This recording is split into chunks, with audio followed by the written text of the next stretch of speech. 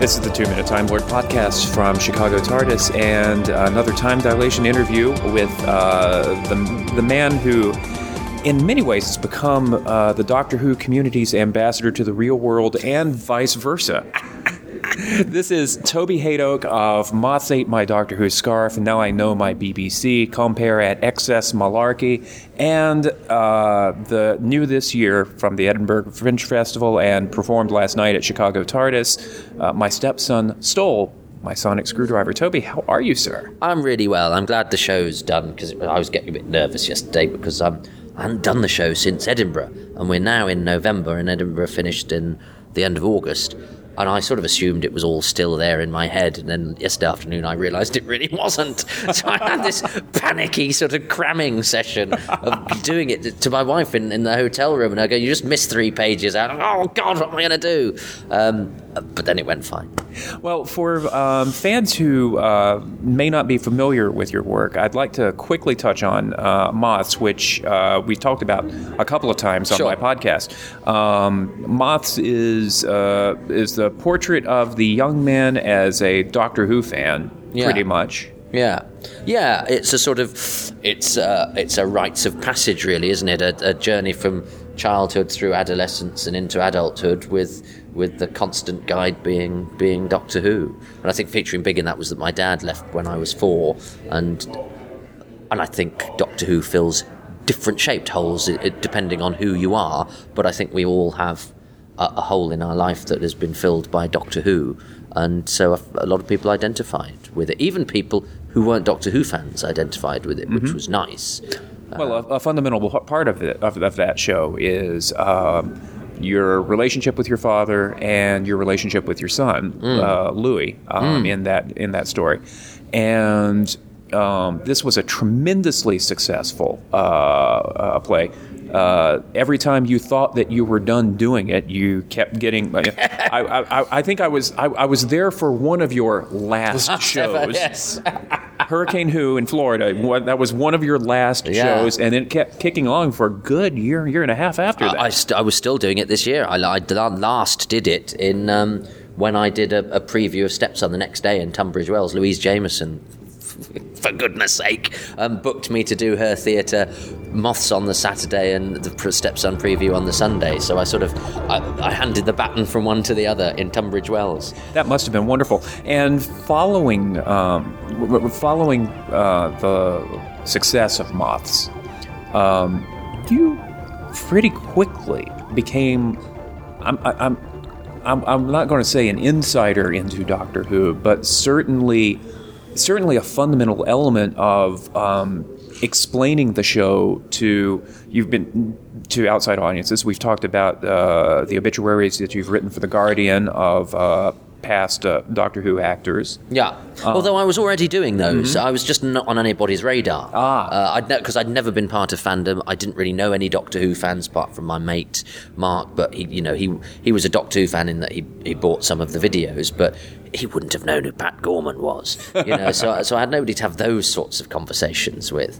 But I'd already done a few Guardian obituaries. But it's fair to say I've done a lot more since, but I don't know whether that's just the sad times we live in. But it used to be that I'd ring The Guardian up, and now they come to me. So I think things have changed like that. But yes, I know what you're saying. I as a result of doing the show, doors opened into the world of Doctor Who that I never thought I'd walk through. You were sort of on the outside looking in with a microscope and other medical equipment. And then you're in the door, and as in a bit of timey-wiminess, you've just recorded an interview with Radio Free Skaro that'll air in a couple of weeks' time, and you and Stephen talked about the DVD work that you've been doing since then. Yeah. How does it feel to have been on the outside and then a participant in all of this? I am hugely grateful and count myself very lucky, and doing things like DVD commentaries was something I'd always wanted to do, but knew there was absolutely no chance of me ever doing. And what happened was one of the members of the restoration, because I think people think there's some sort of Doctor Who fan cabal where everybody just gives each other work and it's a mutual appreciation society. I could have sworn I saw people doing a handshake. I am absolutely living proof of the refutation of that, because I didn't know anybody. When I was asked to do a DVD commentary, it wasn't because all my best mates on the restoration team wanted to give me a job, because I'd never met any of them. I'd met one, a guy called Peter Crocker, who does all the picture restoration, who'd come to see Moths in Buxton and invited me for a drink to discuss doing Doctor Who comedy extras on the DVDs. And then I went onto a few internet forums and realised that doing a comedy extra on a DVD would be more trouble than it's worth, frankly. And I couldn't think of anything funny enough that would inspire me, but I kept in touch with Peter. And I remember getting cross about the War Machines commentary and saying, why was John Cater and Alan Curtis not on that? And he said, I think they thought they were dead. And I was like, well, next time, why don't you just ask me, because I'll put you in touch with them. It seems such a wasted opportunity, because I think the DVDs have an archival importance, and therefore it's important to get tested. John Cater has since died, having not gone on record talking about Doctor Who. What a wasted opportunity.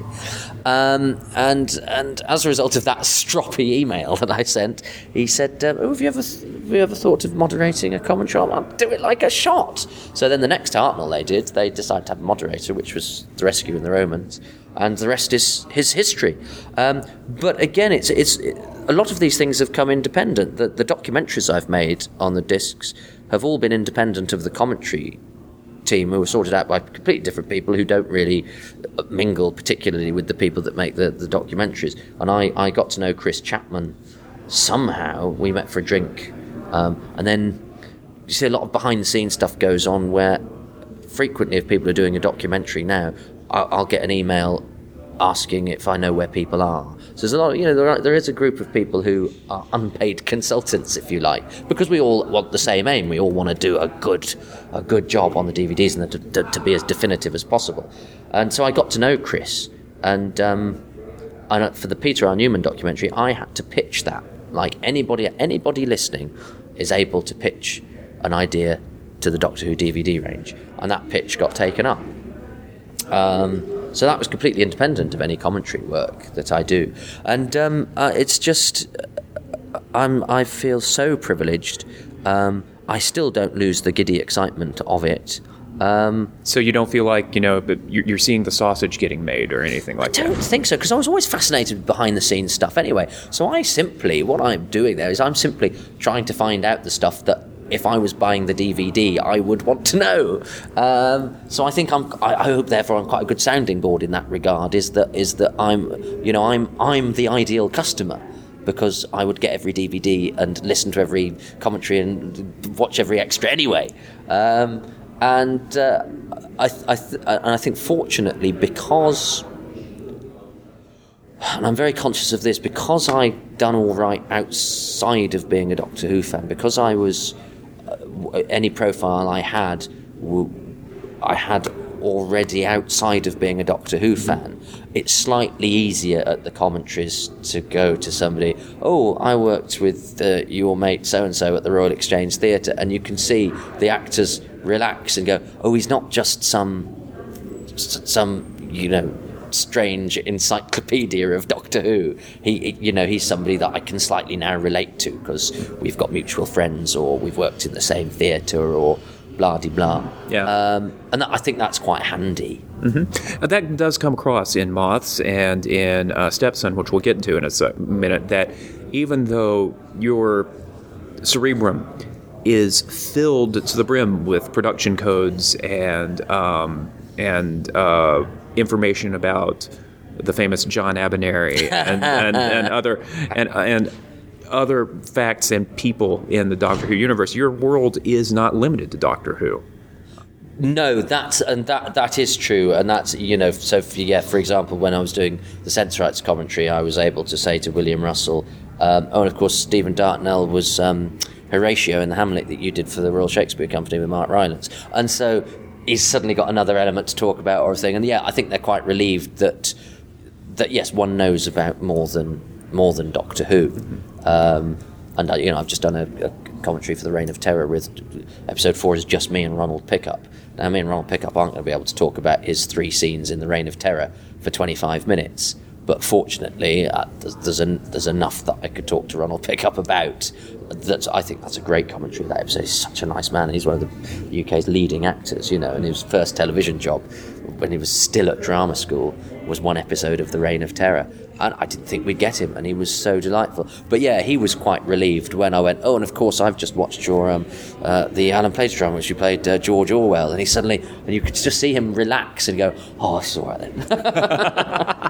Now, among the other things that you had going on around that time, Compare at XS Malarkey, and other work that as an American I may not be aware of, you were working on a different project called, you created a follow-up to Moths called Now I Know My BBC. Yes.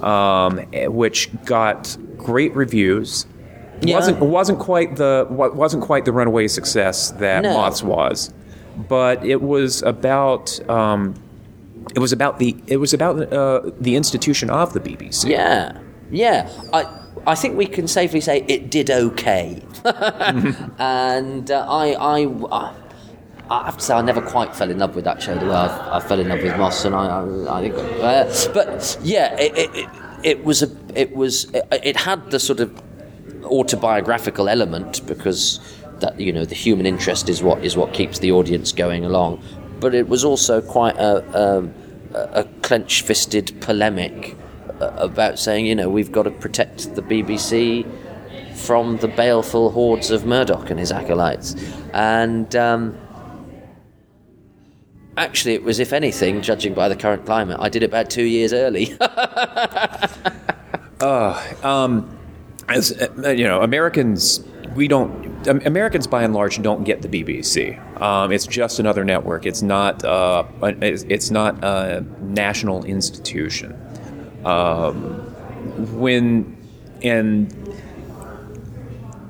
What's the climate like right now in terms of how the public feels about the BBC and how vigorously it must be defended? I don't know about the public because generally on radio phone-ins it's usually the nutters who ring up.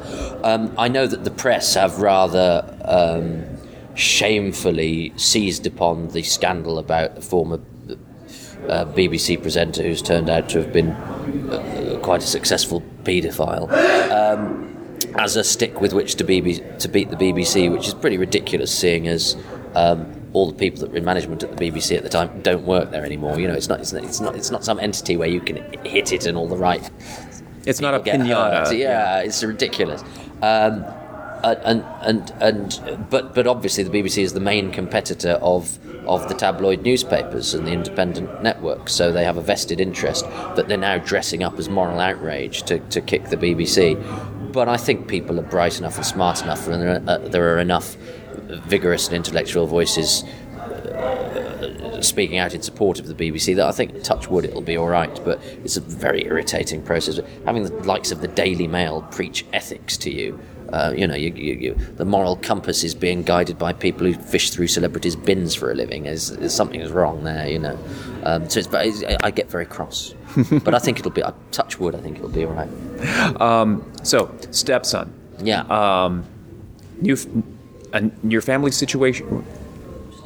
Yeah, your family situation changed between the launch of Moths and Stepson. Yeah, and both of these are very personal stories about family and about how Doctor Who sort of weaves its way into your life. Yeah.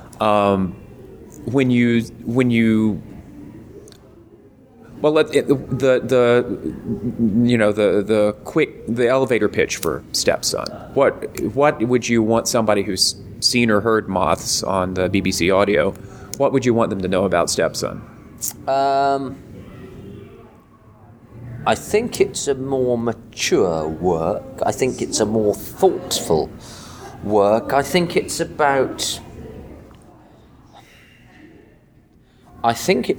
trying to say that life is difficult, but that's all right.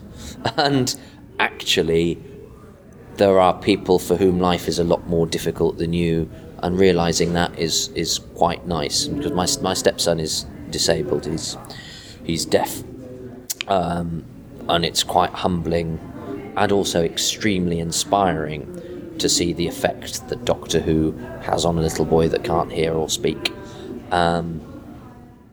And you know, having done the thing about, you know, with moths with my son and my kids, to actually, you know, encounter somebody else's little boy and yet still have this thing which is Doctor Who, which is and he's taken Doctor Who and run with it. He's got a fez.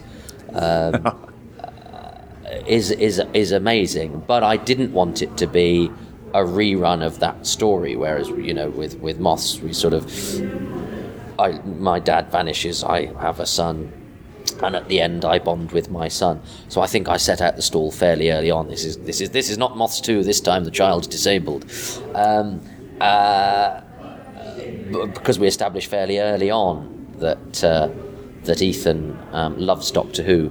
But it's about communication. It's about a common language, because Ethan and I don't speak the same language, because he speaks with his hands, he uses sign language, and I speak with my mouth, which he cannot hear. But we have a common language in Doctor Who, and we watch Doctor Who and experience it in different ways. And I think the thing was, and I think his mum was very conscious of going, don't want you to have this sort of this poster boy for feel sorry for the disabled kid. And so I worked very hard not to be mawkish about it, but to go, there's nothing wrong with him. Mm-hmm. He's not missing out on anything. He's experiencing it in a different way. And in the middle of all that, and it's very affecting, very moving. And in the middle of that, there's a crazy man who knows everything about Doctor Who and cannot help but introduce every single trivial bit about Doctor Who that may relate even tangentially to a situation. It just runs through your head. We see it happen on stage. Yeah. Doctor Who isn't everything to you, but it just blurs through. I think it is everything too. The week before coming to this, I'd got various bits of work on, and I was just going, I can't wait. I just want to go to the convention, because then I'm allowed to just think and talk about Doctor Who. And I have to say, life when I'm not doing that is less interesting to me. Terrible admission to make. I do genuinely love Doctor Who, and I do think about it all the time. And if I'm not thinking about it, I'm generally bored.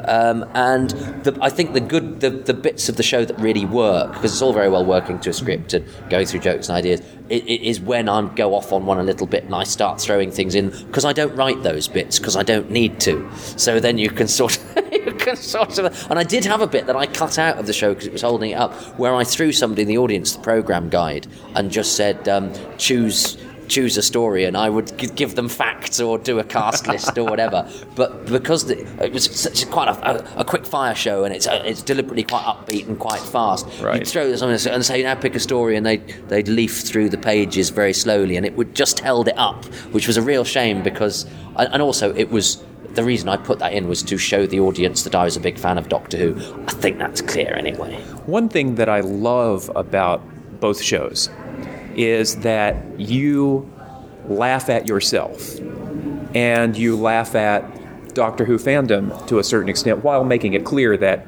you're looking in the mirror when you do that. Yeah. We are horrible about the show that we love on particularly on message boards. Yeah. Frequently on podcasts, and it's healthy as heck for fans to be able to look at themselves and laugh at themselves. There was a joke in comic book fandom a while back that Legion of Superheroes be careful with Legion of Superheroes fans. Many of them have no sense of humor, and some of them have guns. How do Doctor Who fans? Well, clearly, I've seen the standing ovations. We love your show, but do any of them ever feel like you're taking the piss out of their thing that they love? I hope not. I mean, I did notice early on last night I said something and it got a bit of an ooh, and I had to go, it's all right, I swim at the same end of the gene pool as you do. I mock myself first. But I think I like to think my humour is largely sort of inclusive and pleasant. There aren't many victims to my jokes, so I hope it's fairly clear that when I mock, I do so with affection. I also think, and it's not. Other Doctor Who fans are like this, but I'm the normal one. If anything, I'm the most abnormal of them all. So therefore, anyone that gets hit by my humour, I'm first. I'm the one that gets whacked first. So I think most people are okay with it, and if they're not, they're the sort of people that should be having the piss taken out of them anyway. Last thing I want to touch on is in Moths, you dealt with a very light touch, the subject of psoriasis, immune response condition that you have. Yeah. That you made a joke, at least in the version that was released on audio, about going to the swimming pool, part. Reflexively making light of it. Yeah. Again, Stepson is a light and funny show, but you go into depth about your fight with psoriasis and how debilitating and depressing that can be. Yeah. And while you're doing that, you're also getting recognized for writing about it on your blog. You've spoken to the House of Commons.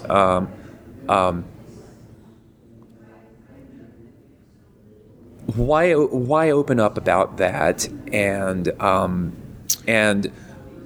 what are you hoping for audiences to draw from that? It's interesting. I mean, because funny enough, the review of all the reviews of Stepson were very positive, and the review that I liked the least, which was still positive, but I thought it was quite mean-spirited, didn't mention psoriasis at all. And I thought, I think you've missed a massive chunk of what this show is about. Because it is an odd thing to talk about. I think it's probably quite easy to be funny about sex, because that automatically makes people laugh. I've chosen to try and be funny about a debilitating skin condition. And it was partially because I wasn't going to mention it, because I've tried talking about it on stage before and it's not really worked. There's a tiny sequence in Moths, and the other thing is I'd mentioned it in Moths and I didn't want it to be a retread of Moths, but I mentioned it in Moths just to go, I'm not in prime physical condition. Aren't Doctor Who fans a bit rubbish, sort of thing? But when I was preparing for the show, I got ill. The week after I filmed Living with Levine, the weekend I filmed Living with Levine, I got a sore throat. A week later, I was in hospital because my psoriasis gets set off by a streptococcal throat infection because my immune system is stupid and doesn't know how to cope. So when I was, mulling over the show, quite often I was very poorly, and some of the events in the show were tied around the fact that I had this thing. And I found it quite empowering. And I was talking for some reason, I happen to have gone to a hospital that is a centre of excellence, and the consultant that I see once a month is just amazing, and she's changed my life.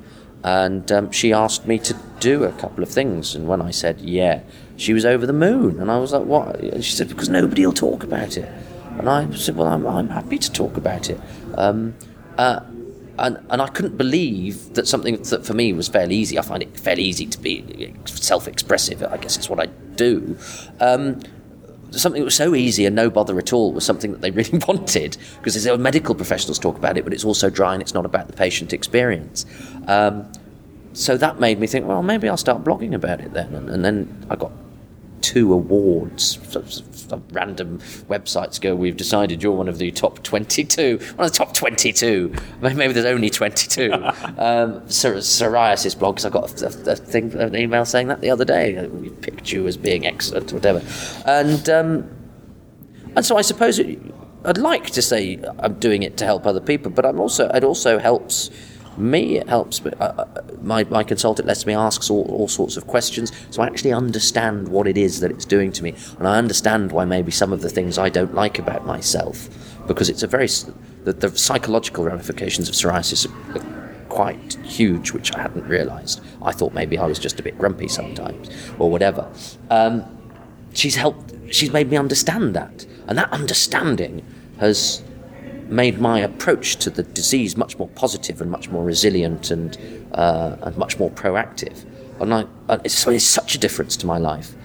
And if I hadn't happened upon this particular consultant, it might not have done. So I sort of started to catalogue that because maybe it will point other people in the right direction, maybe, but also because that's part of the blog was mainly getting it out of my system. And if one of the side effects of that is that other people read it and find it useful, all the better. And the last one I wrote was about suffering from depression, which I didn't put up for a month because I was very wary of I didn't want, it wasn't a, oh, look at me, feel sorry for me, because I'm fine, I cope, I do it, I'm all right.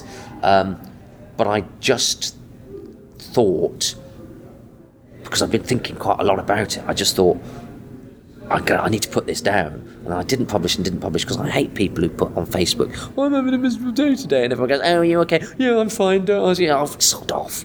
And I didn't want it to be that at all, but I thought, oh damn, I'm gonna stick it out there, and I did. Because I certainly don't do it because I want attention. That's what I do my job for. But I found it very helpful in tackling the way I approach having this thing that has been with me every day for 25, 26 years. There's a journalism professor in New York, Jeff Jarvis, who's written a book called Public Parts, and he's a big advocate for everybody's got a right to privacy, but everybody's got a right to be public, to talk about the stuff that's getting them. But one of the things, I've spoken a little more openly on my podcast about some challenges that I was going through. But I agree with you. There's exhibitionism, and then there's communication. Yeah. And I think that's one of the things that comes across in your humor. You're not flaying yourself for you're not flaying yourself for laughter. You're explaining something that's pretty universal for your audience. We don't all have psoriasis in the audience, but we're depressed, or we have we're depressed, or we've lost a loved one, or we're challenged in coping with any number of things. For you, Doctor Who, from your childhood on to your professional career right now, has been something that's helped keep you going, isn't it? Yeah. I can't imagine my life without Doctor Who in it. No. And there's nothing to apologize for. We find the solace where we can. Yeah. And I think that's maybe what the show is trying to do. Is go, it's all right. It's all right to be who we are, and not to apologise for it. Yeah. And sometimes we find ourselves going to football games with our sons, even though we're Doctor Who fans. I think that's my favourite joke in it. Is there's because I have a slideshow and I have a picture of Louis, and I just chose a picture of Louis that I'd got of him looking quite chuffed at a football stadium. And so then I had to write a joke to go around it, and I said, "This is must be a good dad. I've taken my son to a football match. I'm a Doctor Who fan. It's like Richard Dawkins taking his son to church." And I just think that's just a nice gag. I'm really pleased with that. It brought the house down. Even in an American room, there were a bunch of Anglophiles in the room.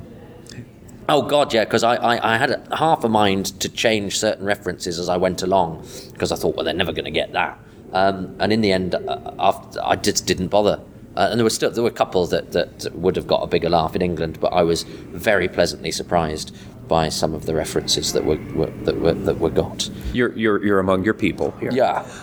Any conventions in the future for Stepson? No, this is the end of my convention run at the moment. I'm open to offers, but no, this was the first one that I've done outside Edinburgh, and I like this convention a lot. But nothing booked in thus far. But I would hope to be busy at the end of the 50th anniversary year. I think there are some people who could put you to work there. Yeah, I hope so. I hope so too.